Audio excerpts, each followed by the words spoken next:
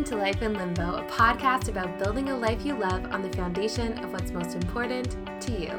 I'm your host, Stephanie Pellet, and each week I'll be chatting with an interesting person or sharing my own reflections on how we can stay connected to our personal values, measure what matters most to us, listen to our own voices, and build a life we love. This week on the podcast, I'm talking about why I'm committed to the long game in my personal life and in my business, and how I stick to that commitment over time. Let's go.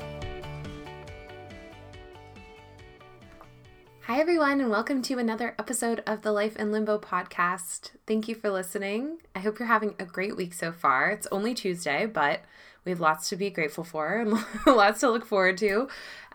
November is shaping up to be a very full and rich month for me, and I hope the same is true for you.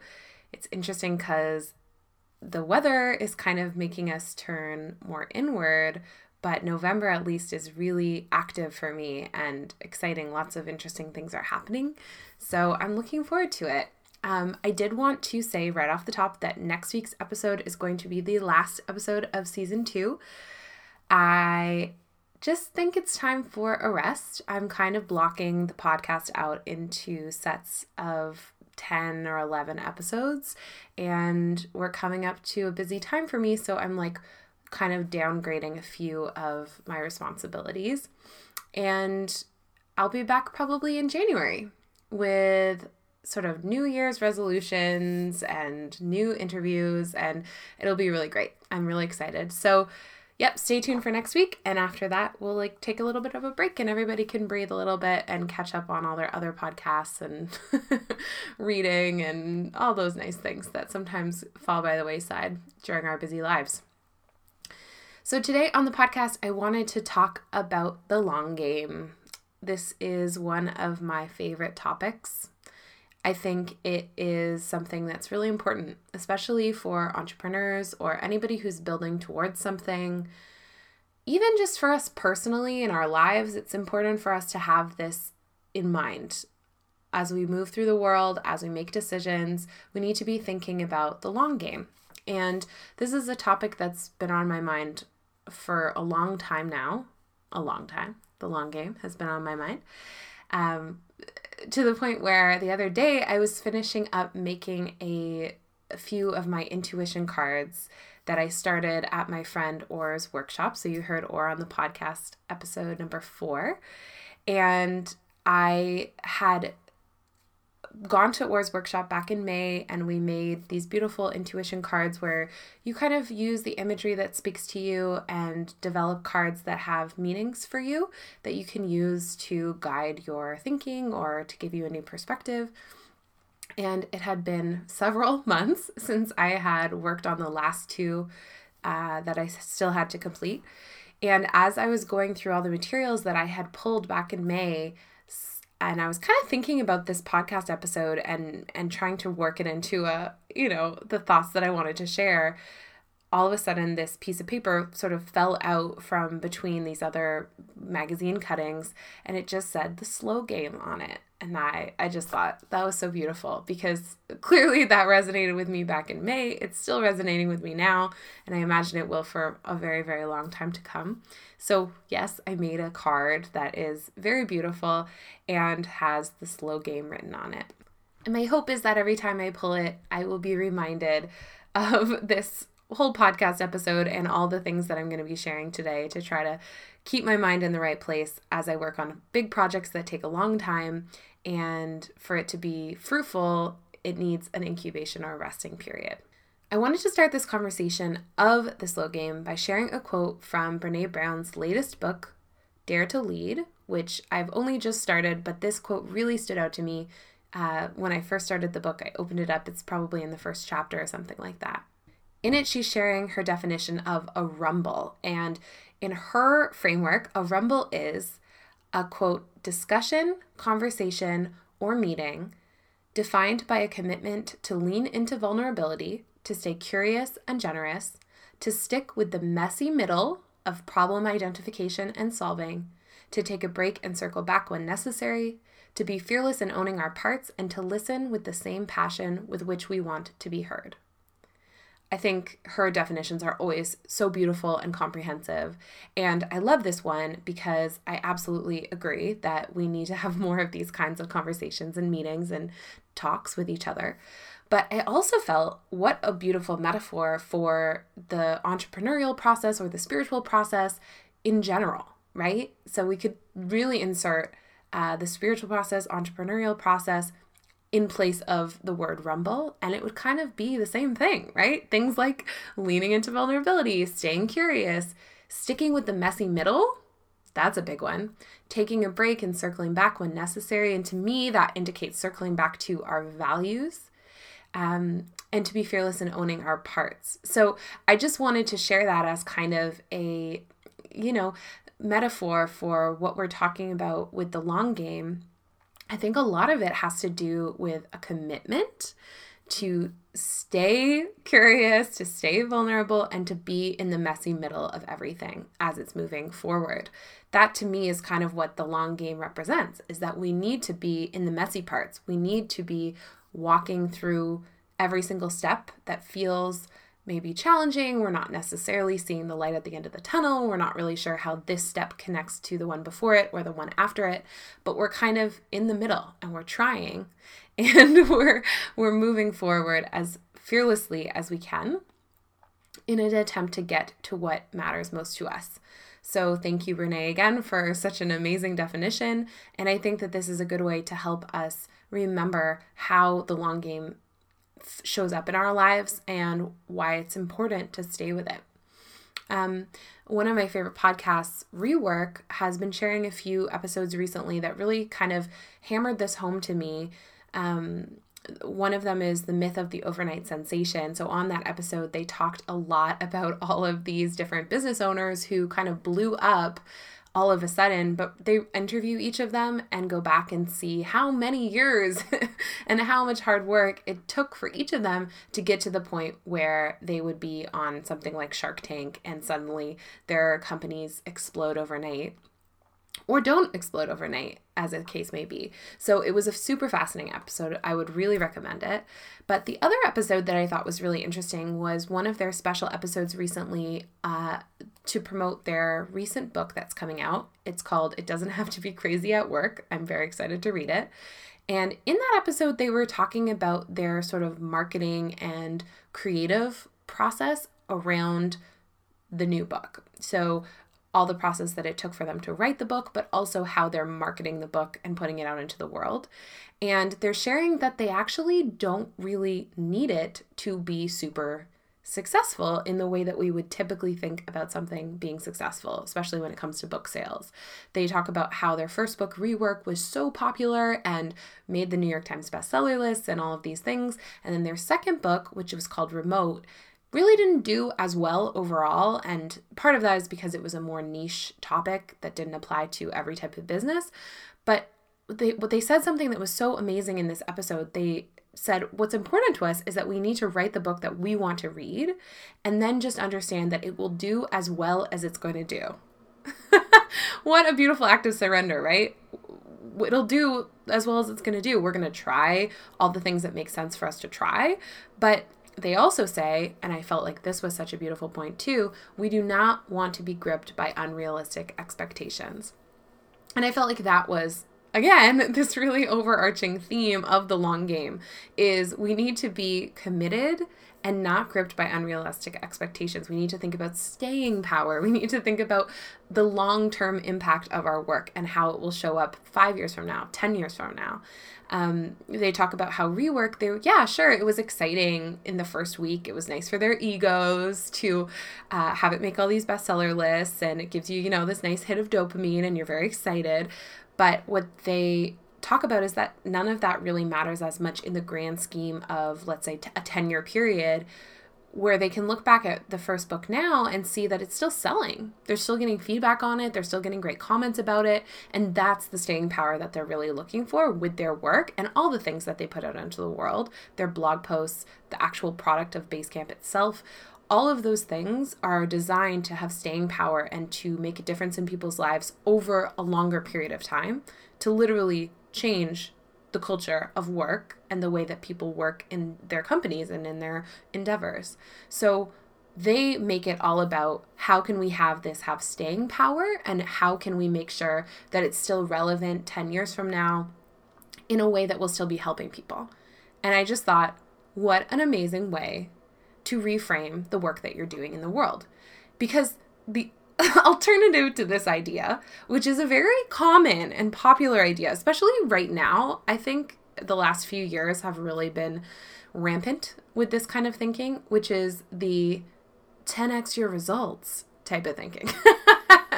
So I share it in that voice because I have friends who will be laughing their heads off when they hear me say it. But, this kind of thinking is extremely popular. I have dated people who think this way.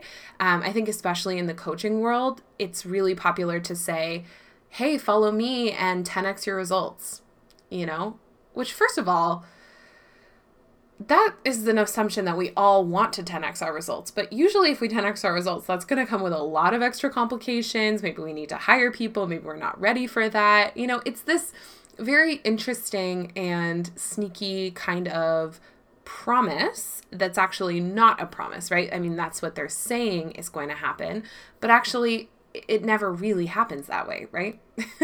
Nothing really happens that way. Everything takes a long time. The long game is sadly the only game in town. That's kind of how it works. So what our job is to not buy the lie.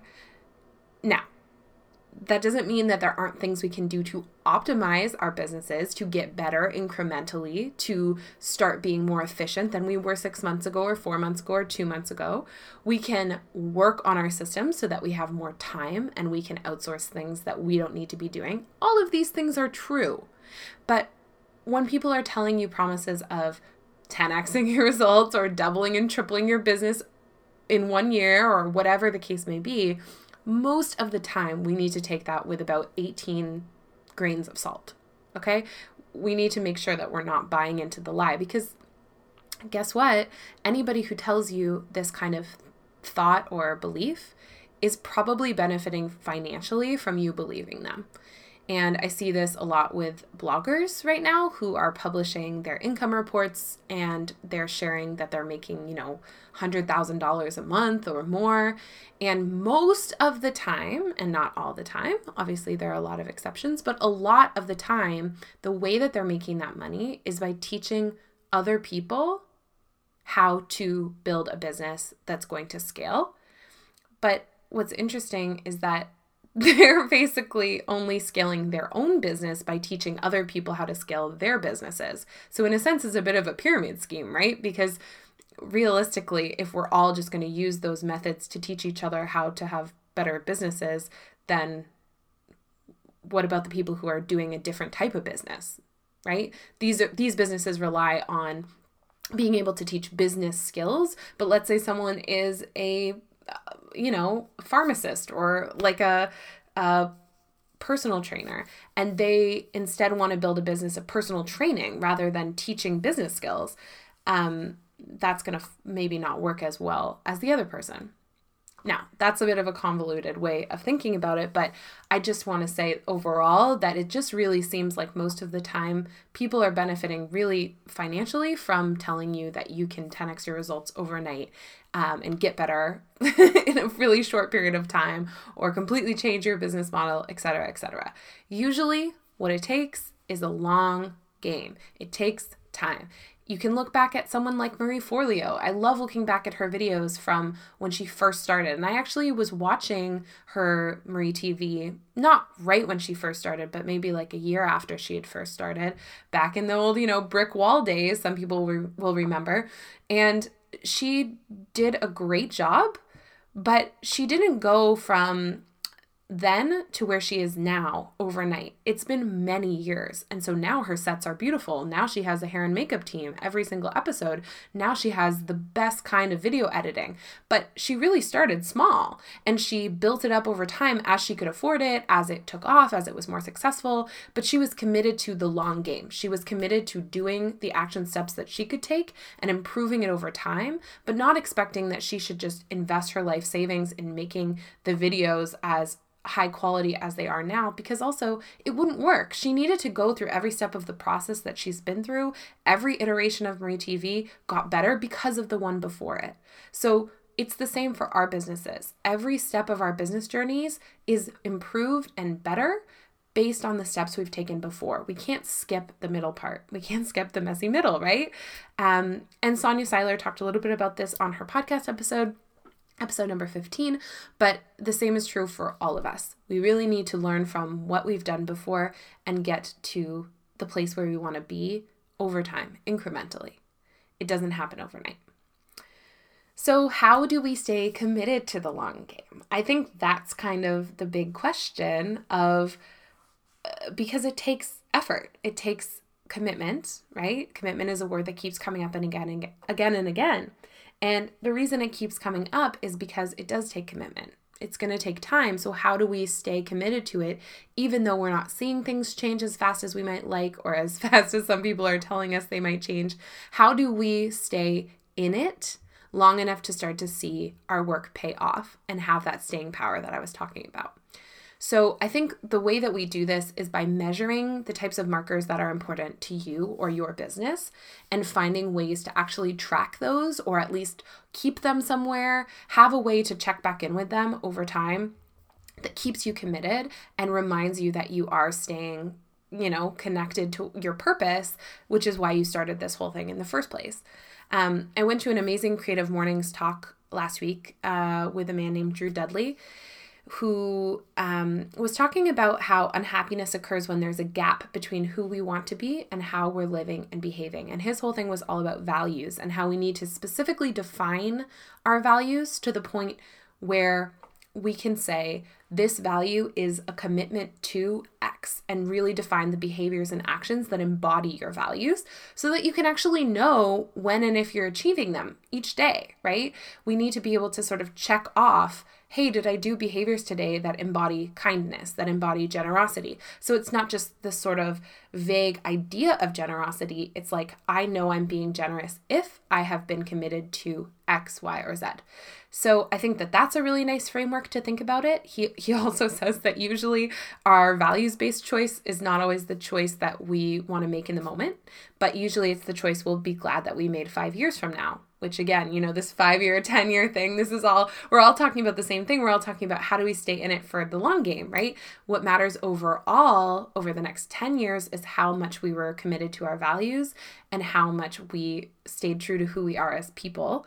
So we need to be every day thinking about how do we stay committed and connected to our values and make sure that that's taking the forefront.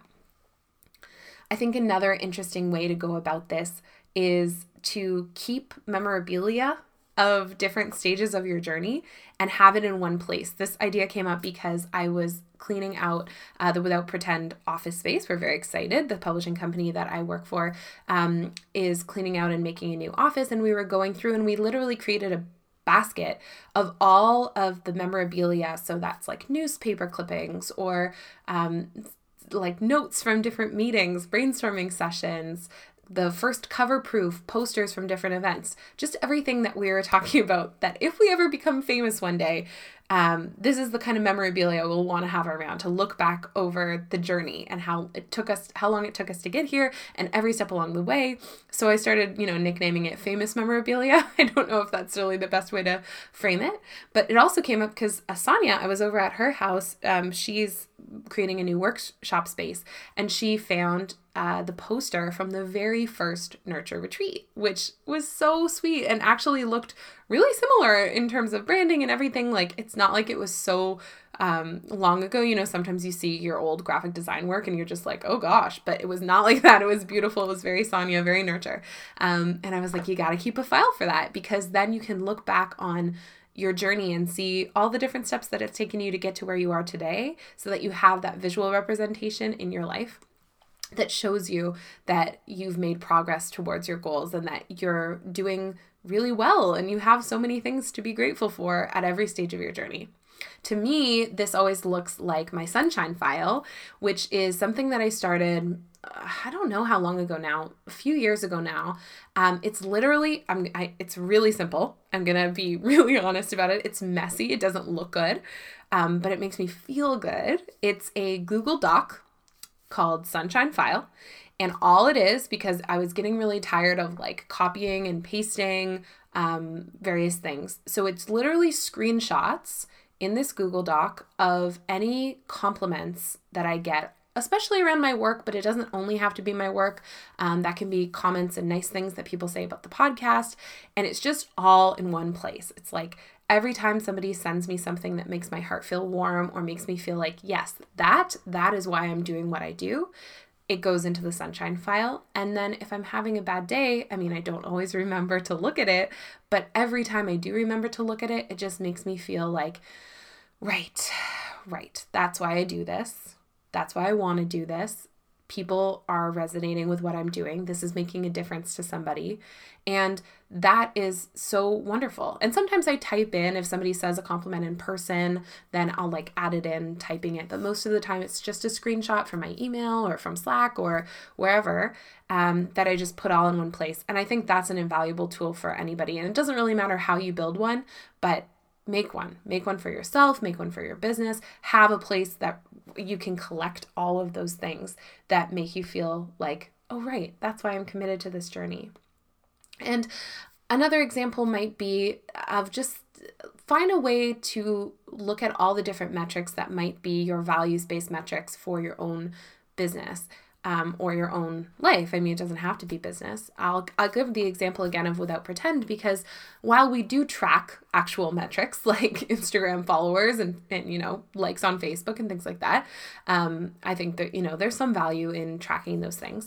We also have sort of less tangible trackers that we try to stay committed to, and we're continuing to try to incorporate it as more of a deeper part of the way that we run the business. But it's really about how do we measure other things. So how do we measure like how well we're doing in terms of the number of artists and writers that we can support in our business? That's really important to us. How do we measure things like diversity on our team and in all of the people that we work with? That's a value that's so important to Erin and I, is giving voices to people who don't always get the chance to speak and, well, not speak, you know what I mean, like have a platform for their message. So how well are we doing in terms of diverse representation in our business and the people that we're working with? How many heartfelt emails are we getting as a response to our email newsletter? Or how many people are sharing it with a friend or having an interesting conversation with their friends on the basis of something that we put in a book or in one of our magazines? And we don't always get to see every single piece of this, but every time that we do, we're really trying to store that away and keep that as part of the reason why we're committed to this, and also as a barometer for how we're doing. Are we headed in the right direction? Have we gotten enough of, have we been diverse enough recently? Or have we been getting this feedback about people resonating with the newsletter message? I mean, it can start to sound almost like a little bit corporate, but it's not like that. It's really like what are the things that matter to us and how can we stay committed to them? So I really would encourage you to think about what those metrics are for you, the metrics that are not standard metrics, typical metrics, but the metrics that really measure what matters to you as a business owner, as a person, as a human. My friend Laura a few years ago had a goal to have meaningful conversations, and I forget what the number was, but I think it was like one meaningful conversation a day. And she made it a metric for herself because otherwise it was something that could easily fall by the wayside. And I think it's the same is true for all of us. These things, we can tend to delegitimize them almost or put less importance on them, but when really they are the most important thing. Our values are the most important thing, and that is what is going to give our work staying power. That is what is going to give people that impact that we're really hoping and seeking to have. It's not how many Instagram followers we have. It's how many people are resonating with our work and how much we feel like we are giving back to the world. So I'm going to leave you with that. I hope that resonated for some of you. And please let me know, what are your markers for personal success? What helps you stay committed to the long, slow game of improving over time and learning from your mistakes and getting better and better and better, and closer to the person that you want to be, and closer to living from your values, and closing that gap between who you want to be and how you're living every single day. Thanks so much for listening, and I'll talk to you very soon. Thanks for listening to the Life in Limbo podcast. If you liked this episode, please share it with a friend or reach out and let me know at Steph Pellet on Instagram. I would love to hear from you. As always, you can find show notes for this and all episodes at lifeinlimbo.org/podcast. Thanks for listening, and I'll talk to you soon.